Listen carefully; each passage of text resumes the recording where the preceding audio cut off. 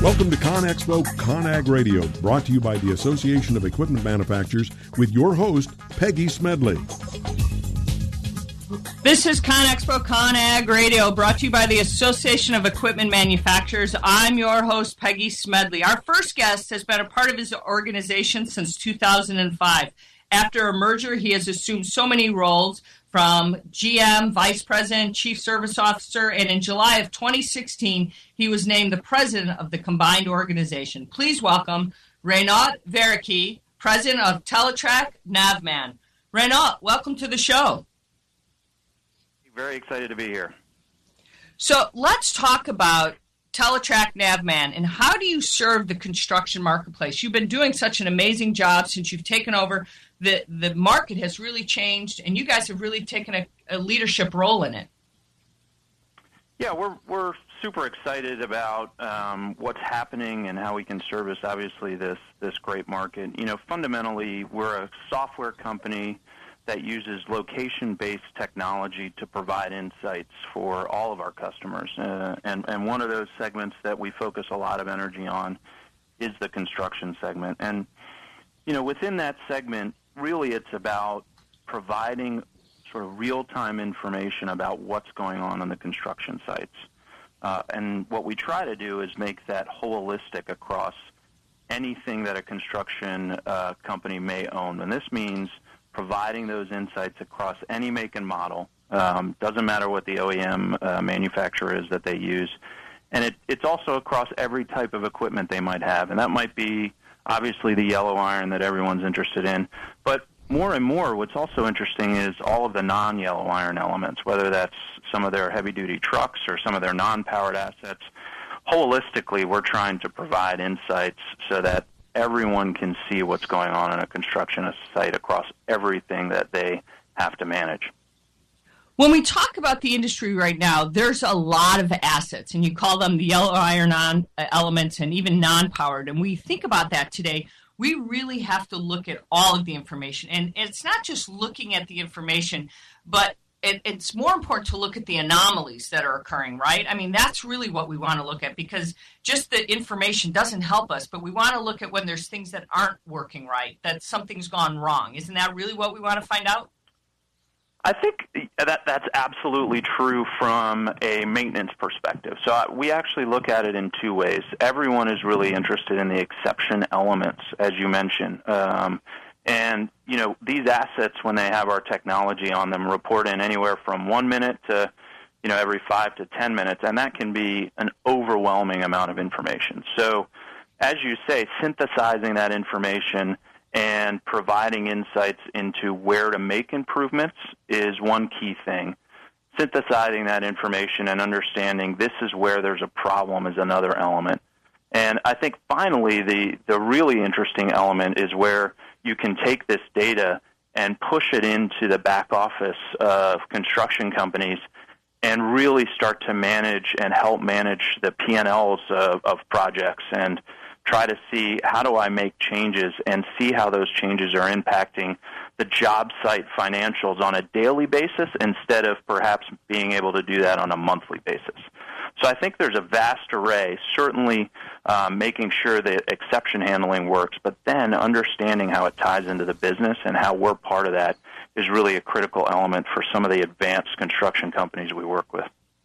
So are we there yet for the construction companies that you say, the advanced construction companies versus the maybe just the beginning? Where are we on that hockey stick curve, so to speak, of being able to manage data right now? Are we there yet, or are we just beginning when we look at managing real-time data? You know, I think first and foremost, what's interesting about what I call advanced companies is it's always a continuous improvement mentality.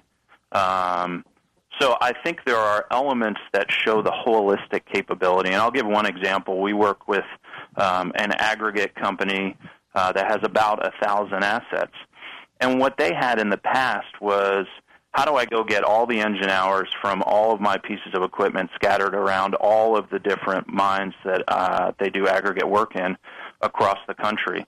And just the process of collecting that information took a month. And they fed that back into their ERP systems, and then they were able to give their GMs, well, this is your variance to what you were planning. Now, what we've done with them is they actually get that information real time every day and upload it into their ERP at night. And so in the morning, they have daily reviews. And I think that is what's critical, is thinking holistically when companies, the most advanced companies, think about how do I use this technology to interact and interplay with the rest of my business systems. We've seen tremendous leaps in the companies who think about that. So I think we're only scratching the surface, but certainly these leading companies can show us how this type of technology can be integral in them being leaders. And what I see from these companies, these are the acquirers. These are the ones that are sort of able to gobble up the smaller, inefficient players because they have this foresight to be able to do this continuous learning. Do we want these big companies to be the acquirers, or do we want to spread the wealth so that we have that kind of thing that you just described, that more companies can understand and think holistically, that there's a lot of opportunity with understanding that real-time information that you just described and synthesizing it all? Yeah, I think, what we really want is to make sure that for the people who are willing to commit into the investments, I think this is happening regardless of, whether anyone's philosophy is, I don't believe in it, I'm waiting. This is really happening now. And I think whether you're a small, medium company or a really large company, it's, are you going to make these investments, and how have we made it accessible to the companies that perhaps can't spend as much money with us? And I think we think about that as, how do we take some of the burden and work with the customers in a subscription model that means there's not a huge capital investment up front to level the playing field, and we certainly do that to make sure that it's accessible for some of the small and medium businesses. Is that how we're getting to this whole ELD mandate that we are now? Because we have companies who are not even ready to prepare for that. I mean, that's only 5 months away or so. I mean, I don't know if we're there yet, or maybe we're less than that, because it's December 18th or so is the deadline. Are companies, if they haven't been thinking about it, they're going to be in trouble if they're not really preparing on what to do and how to ensure that they maintain compliance? I mean, companies really need to be thinking about that if they've got a lot of fleets, right? Absolutely. And I think this is one of the biggest short-term questions going on in construction. As I talk to my construction team and I talk to companies, I think at the beginning of the year there was still this kind of wonder, is Congress going to change anything? Is some legislation going to change? Clearly, as it's accelerated through, and last month Supreme Court basically turned down one of the last protests to this mandate. Now companies are kind of looking and saying, look, we're right around the corner from this, as you put it. And getting ready for this is now. I think what we will see as we accelerate through is certainly we see the demand of our ELD product skyrocketing even from the first quarter to the second quarter. But the implementation of this is pretty complex. And it is not something to sort of wait for the fourth quarter. I always talk to people saying, it's just like an implementation of any type of ERP system. If you wait to the last minute, you might get it in and be compliant, but the pain that you inject on your company could be severe. And that's a great point, because I think sometimes companies forget that they think, oh, we'll get it. It's not really that hard to understand, because when you hear the rules, you go, okay, I get it. But why put your company through that kind of pain? That's a really good point. Why do that? Why wait till the last minute? I mean, what do you need to do that for? And I think, you hit it perfectly. I think fundamentally it's about change management.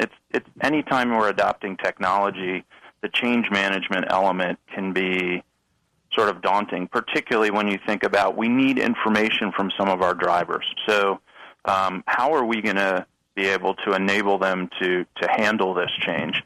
And that takes iterations and changes and training.